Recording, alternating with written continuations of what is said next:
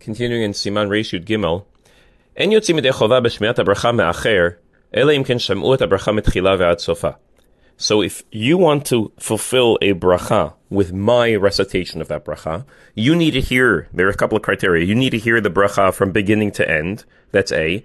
B. V'nit kavnu letzet b'yedei chova. I have to have you in mind, and you have to have in mind that you will fulfill this bracha, this mitzvah, with my bracha. Ve'amitkaven nitkaven gam le'otzia midei chovatam. We both have to have in mind that we are fulfilling, that I am fulfilling this mitzvah for myself and for you, and you are doing it with me also. Now, so let's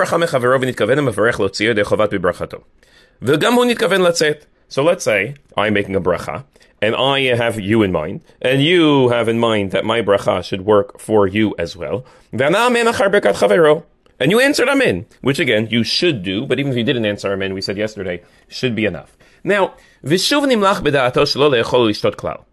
bracha on an apple, you're holding an apple in your hand, you answered amen, you have every intention to eat that apple, and then you said, you know what, I'm not in the mood to eat an apple anymore. So, that's not allowed. This is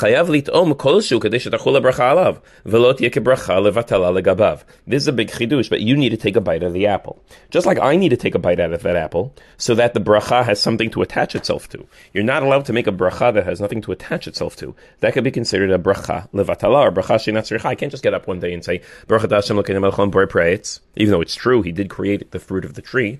But once I make that bracha, I recite that bracha, I have to take a bite of an apple. If I have you in mind, and you have me in mind, and you want to fulfill that mitzvah, the bracha with me, you also need to take a bite of that apple, at least to taste it.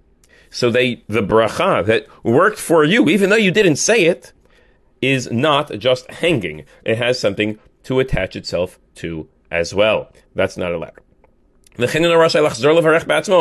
So you can't say, you know what, I know I answered amen, but I would have answered amen to your bracha of borei prei'etz even if I wasn't intending on eating an apple. I mean, you made a bracha on an apple, and I would have answered amen. So the fact that I wanted to make a bracha, no.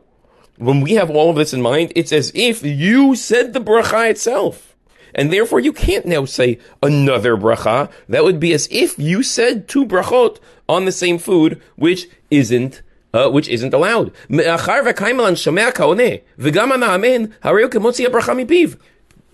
we hold that you can fulfill the bracha with me, and you answered amen, it's as if you said the words of the bracha. And therefore, then